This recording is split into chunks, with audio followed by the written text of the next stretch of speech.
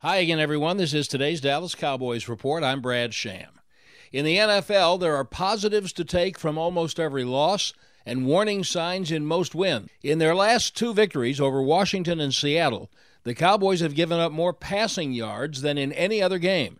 Getting ready to face the explosive Eagles, there's one aspect that especially has the attention of defensive coordinator Dan Quinn. You never like to see the explosive plays, because all of a sudden that can turn into where you're in good shape and then all of a sudden, a big play comes and you add 30 or 40 yards onto a play, or in last week's game, quite a bit more than that, that you can add onto it. So I think having those and limiting those explosive plays, that's a big piece. And by and large, we've been stronger in that area. And so to have the last couple of weeks where we've given up some, it's definitely an area of focus for us.